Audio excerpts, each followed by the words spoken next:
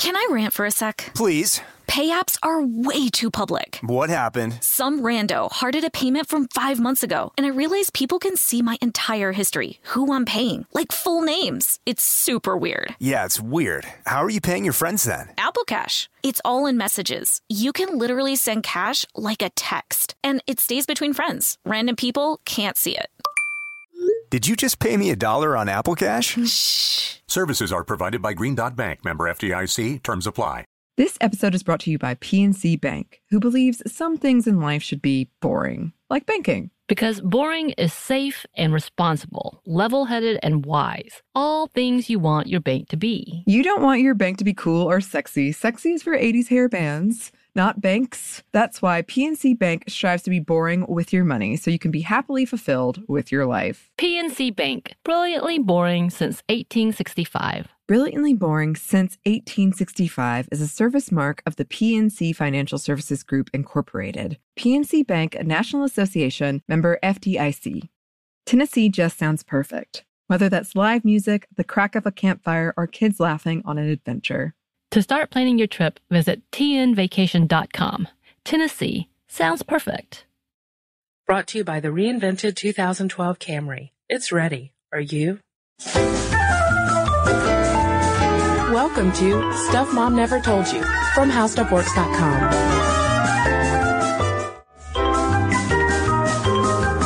Hey, and welcome to the podcast. This is Molly. And I'm Kristen. Kristen, lots of my friends are having babies these days. Mine too. And I go and visit the babies, and they're cute.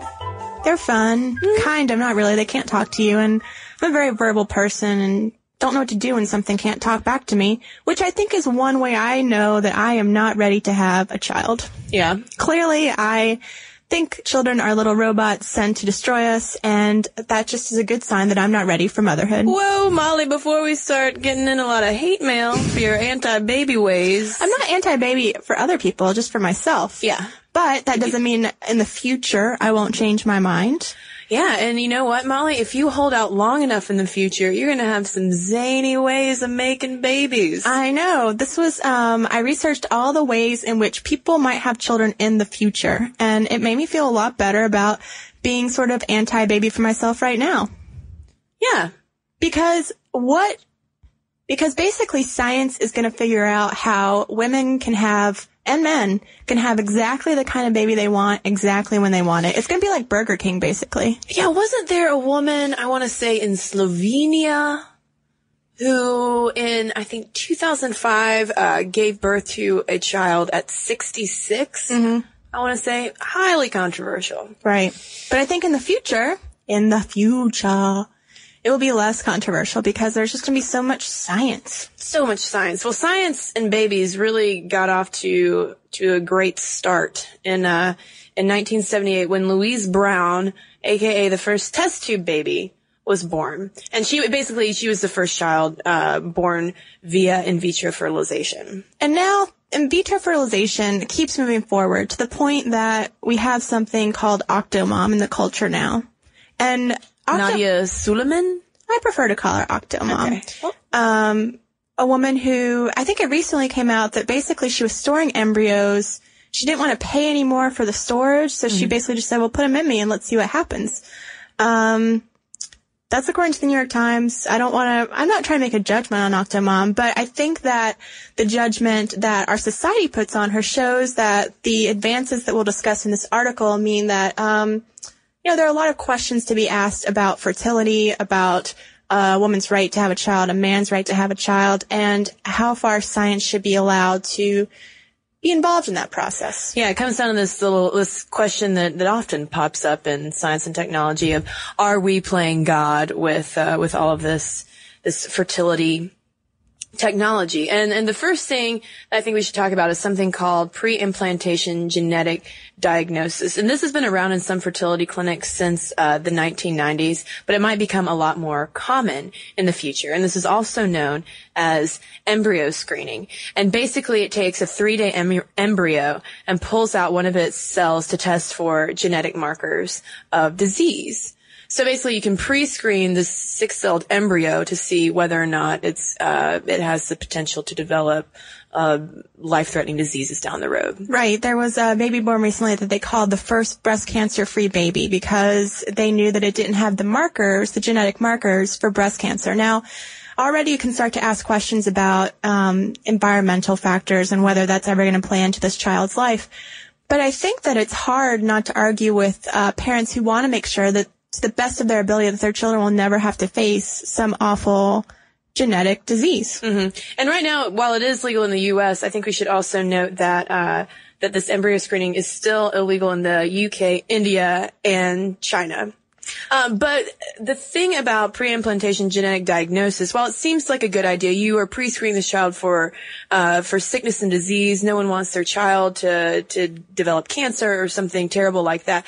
But is this the first step towards what is commonly referred to as designer babies? Right, because once you figure out how to check for the genetic diseases, you can start to check for anything that's controlled by genetics. If you want blonde hair, blue-eyed baby, you can look at the genetic markers for that. You can look at the genetic markers for gender, which is one reason why PGD has been outlawed, as you were mentioning, in the United Kingdom, India, and China, because people think that it's not right that you can walk into a fertility clinic and say, find me an embryo that's going to look like this and behave like this. Well, and also there is a chance of losing genetic diversity, because if everybody starts going in and wanting the same types of perfect little babies, then the diversity is going to fade out over time. And then there's also the issue of something called negative enhancement, which would be if a parent selected for a trait such as dwarfism, or what we might consider more of a negative trait, genetic trait. Right, and that's another one of these big ethics questions that people have to grapple with when you think about children of the future, is who's going to decide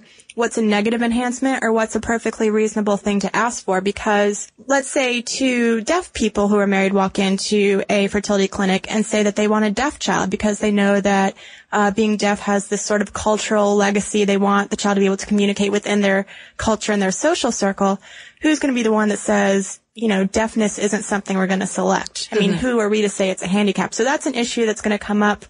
And there was a survey recently conducted by the New York University School of Medicine, which shows that right now in the United States, people are generally on board with using it to avoid things that, you know, we can pretty much say are bad, like retardation, cancer, other mitochondrial diseases. But now 10% of people think that it's acceptable to figure out if your baby will have any athletic ability in the future. 13% of people think it's okay to see if you can have the embryo with improved intelligence. And 10% want to make sure they can have, you know, a nice tall child in the future. So maybe short people who are slightly dumb and can't play basketball, they won't exist in the future. Yeah, I think it's going to be really, I wish I could look into a crystal ball and see, you know, 20 years from now, how far this, you know, quote, designer baby trend will have gone and how the laws are going to change. Because like you said, I mean, how could you ever legislate against, you know, selecting for certain traits, because that just seems inherently wrong. But Molly, one other factor with reproductive technology has to do with age, with whether or not like women can get pregnant if they have, if their wombs are up to the task, either because of biological problems or because of age limitations with things like a menopause. But there might come a day when children can be born from artificial wombs that are hooked up to something called a placenta machine. Right. And, you know, it sounds very science fiction, but there's a woman named Hun-Chin Liu of Cornell University who essentially has grown artificial wombs using human tissue. Yeah, she basically began growing sheets of endometrial tissue, and then she was able from that to construct a freestanding uterus. And then when she implanted the donated human embryos into, I guess, the placenta machine, they began growing in the tissue much like they would have in a woman's womb. But because of ethics laws, the embryos had to be removed before they could come to term. Right. So she turned to mice because no one really seems to care about mice, unfortunately. She put mouse embryos in this artificial womb, and they almost made it to full term, except they were deformed. So we're not trying to suggest that any of these technologies are right around the corner, but it's definitely something that ethicists are already grappling with. Another thing that has been scientifically and artificially made, Sperm and eggs. Yeah. In 2009, researchers from Newcastle University in England announced that they had created human sperm cells from embryonic tissue. And while the fake sperm looked like the real deal in terms of looks and actions, scientists think that sperm actually needs a 15-year time in some testes to develop to become viable to fertilize an egg. Right, and manufactured eggs may also be on the way. Also, entire embryos. You know, you want to talk about a hilarious romantic comedy movie. How about an embryo with 3 parents? Hey, I'm going to sell that screenplay soon, but it's real. Gwyneth Paltrow. Let's say there's 2 parents who both have this genetic marker for mitochondrial disease like cancer. Mm-hmm. What they can do is take the parts from both of them, take out that DNA that would cause a disease like that, and put it into an embryo that will basically grow the child's DNA for it, or the genetic markers for it. Mm-hmm. So it's like you're outsourcing your mitochondrial production. And Molly, in the future, I wonder how many times you said future. In the future, it might be possible for 2 men to have a baby together without the help of a surrogate, because eggs can be made from male cells. How about that? Right, because they've got both the X and the Y chromosome. Mm-hmm. But unfortunately, sperm requires Y chromosome, so a lesbian couple would still have to rely on the help from male tissue. Right. So the thinking goes that in the future you could have, let's say, 2 men who get the DNA all put together to make the artificial sperm and egg. Mm-hmm. They put it in the artificial womb. Yep. Grows it for 9 months. All of a sudden we got a baby. Yes. Now no one knows, of course, at this point, what health problems the baby could be at risk for by not coming out the old-fashioned way.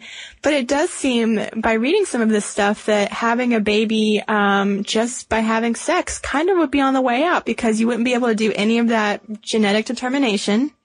And, you know, you've got to wonder if some people would want to carry a baby when they can put it in the artificial womb. So the question really is, Molly, for this episode, is not how will we have children, but will sex become passé in the future?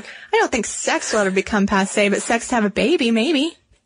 But whether this baby technology pans out or not, Molly, the fact of the matter is the family dynamics in our society really are changing in general, because take, for instance, the fact that from 1990 to 2002, the birth rate for women 45 and over, according to the CDC, more than doubled. Right. Like there's been this big trend towards older parenting in general, basically people waiting till later in life once they're more financially secure, a little more, you know, emotionally and professionally stable, they're really committed for the long haul, then going about having children instead of doing it early in life. Right. I think that no matter what happens in the future, our vision of what a family looks like is already changing. And there have been a few studies about the effects of having children later in life. We found 2 books. One's called Last Chance Children, which looks at 22 children who were raised by older parents, and interviewed them when they were adults. And of those adults, only 2 of the 22 would want to have their own children later in life, and the rest of them basically just complained a lot about how their parents didn't have the energy to play with them. Mm-hmm. Yeah, there's just the whole argument of, well, if you have a child when you are, say, 45, 50 years old, then, you know, if your child is in your teens, then you're getting older. Is your child going to end up having to basically parent you and take care of you in your old age, and basically rob those children of their young, carefree adolescent years? But really, is there any adolescent that likes their parents? Well, yeah, I mean, I did. Yeah, no, I mean, I think, yeah, well, the point you're trying to make is the teen years are going to be probably a little rocky at some point for any family, no matter the age of the parents. But the other book that we mentioned, that we found was Children of Parents Over 35. Andrew L. Yarrow had a much bigger pool, 650 people who answered questionnaires about what it meant to grow up with older parents. And some of them were bitter about it, the way that the other ones were. Some of them just talked about how great it was to have, you know, a parent who wasn't hovering, was more emotionally mature, could provide that stability. So I don't think that there's any right or wrong way to do it. But I think that one interesting thing we were finding is that we tend to think that men are just these all-powerful beings that can have babies whenever they want. They don't have this biological clock that ticks, and it's really women who benefit from these advances in reproductive technology.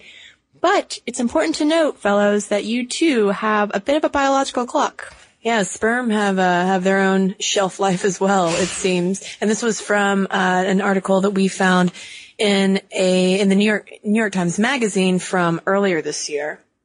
And it said that researchers from the University of Queensland found that children born to older fathers have on average lower scores on tests of intelligence than those born to younger dads. And that was from a pool of 33,000 American children.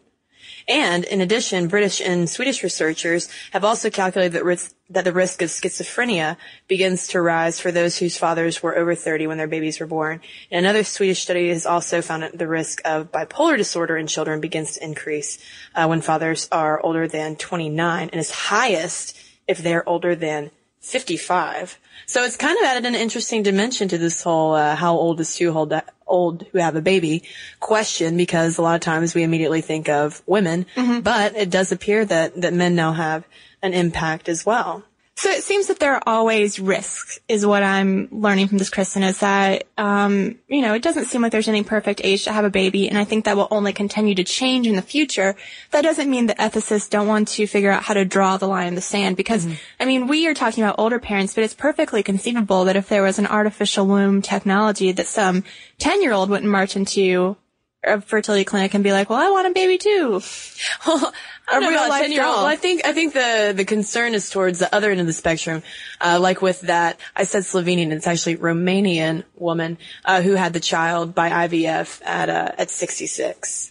Right. So right now, I think the American Society of Reproductive Medicine would like clinics to turn away people who are past menopause, because they say that if your body can no longer do it, then perhaps you shouldn't be helped along by science. Yeah. But like we were talking at the beginning of the podcast, there's so much science out there. Yeah. And we're living longer. That's right. So how will we have children in the future? Maybe it'll be placenta machines. Maybe it will be artificial eggs made from male cells. Maybe it will be from rainbows. Maybe we really will have robot children, and I won't just think that babies are like robots. You seem a little comforted by that thought, Molly. A little bit. That I can understand. That I can wrap my head around. Well, guys, I can program it to do what I want. Well, sorry, I don't mean to call babysits. Yeah, you're never babysitting for me, Molly. I think I just decided if I ever have a child. Well, you guys, if you have any thoughts about children of the future, how old is too old to have a baby, and all that good stuff, please send us an email at momstuff@howstuffworks.com. And speaking of which, I think we got a little bit of listener mail, Molly. And this listener mail comes from the episode we did on what is the difference between marriage and civil union. And this first email I have comes from Virginia. And she says, I have to say it really irritates me when people use the slippery slope argument, i.e. people will want to marry children, horses, cars, etc. Now, I'm not a lawyer, but I think people who use that argument are forgetting one very important thing, the ability to give consent. Can a child consent to marriage? Legally, no. Can a horse consent to marriage? No. Can a car consent to marriage? No. Therefore, it's an entirely ridiculous argument. My personal opinion is that if people, regardless of their sexuality, want to get married, they should all be required to have a civil ceremony, even the religious people, which would grant all the essential rights of marriage as we understand it. Then, if people want to have a religious ceremony in addition to the civil ceremony, then that's their decision. If people decide not to have a religious ceremony on top of their civil ceremony, then they still have all the rights that come with being married. Thanks for putting that information out there. And thank you, Virginia, for writing in. And I would like to read an email from Jillian. She writes, we started the podcast talking about Maine's election and the state decision to repeal same-sex marriage. While this saddens me, I'm a little irritated with the mass media's response to this. Maine's election has been a lead story with many news anchors stating same-sex marriage has been denied by every state in which it was brought to a vote. However, what these networks are neglecting to mention is the passing of Referendum 71 in Washington state. People have been calling it the everything but marriage law. As a Seattle citizen, I was very happy that Ref 71 passed, but dismayed that it has not been receiving any response in the press. It was a pretty close fight, but the voters of Washington state did not beat it down. I feel it is a step in the right direction. Referendum 71 is about more than just same-sex partnership. While it secures rights for same-sex couples, it also provides rights to domestic partners of all types, including senior citizens. Anyway, I feel like Referendum 71 is a great stepping stone to equal rights for all, and perhaps if other states put this kind of legislation on a ballot, citizens would have an easier time accepting domestic partnerships of all stripes. Well, and to wrap things up, I've got an email from Ryan from Chicago. He says, I feel you may have missed some important facts over why the LBGT community does not just settle for civil unions and or domestic partnerships. While many believe these to be equal with regard to right and benefits to marriage, the facts simply do not support that in most states. While getting my BA, I remember hearing one of my professors speak on the difficulties of him and his partner in obtaining his status, including psychological evaluations, mountains of paperwork, and weeks/months of verification, etc. It's also been pretty well researched that marriage, while being a religious institution, still provides many more benefits than even a civil union, and unfortunately, why those rights sometimes fail. I love the podcast and I applaud you for bringing it up. I just hope that you will mention some of these things as well, since many people don't realize the inequalities of marriage versus other types of unions and why the LGBT community shouldn't have to settle for separate but equal. Thank you, Ryan. So if you've got an opinion, it's momstuff@howstuffworks.com. You can also check out our blog. It's called How To Stuff. And as always, if you want to learn about anything we talk about, including children of the future, then head on over to howstuffworks.com. For more on this and thousands of other topics, visit howstuffworks.com. Want more How Stuff Works? Check out our blogs on the howstuffworks.com homepage. Brought to you by the reinvented 2012 Camry. It's ready. Are you? This episode is brought to you by PNC Bank, who believes some things in life should be boring, like banking. Because boring is safe and responsible, level-headed and wise. All things you want your bank to be. You don't want your bank to be cool or sexy. Sexy is for 80s hair bands, not banks. That's why PNC Bank strives to be boring with your money so you can be happily fulfilled with your life. PNC Bank, brilliantly boring since 1865. Brilliantly Boring Since 1865 is a service mark of the PNC Financial Services Group, Incorporated. PNC Bank, a National Association, member FDIC. Tennessee just sounds perfect. Whether that's live music, the crack of a campfire, or kids laughing on an adventure. To start planning your trip, visit tnvacation.com. Tennessee sounds perfect. Xfinity has free premium networks for everyone this month, no matter what kind of entertainment you love. Addicted to true crime? Catch killer cases and more spine-tingling shows on A&E Crime Central. Crave adventure? Explore Asian action movies on Hi-YAH. Searching for something extreme? Check out skating, snowboarding, and more on Fuel TV Plus, the global home of action sports. And find crowd-pleasing bops on iHeartRadio's Hit Nation playlist. There's new free shows and movies to love every week. Say free this week in your Xfinity voice remote.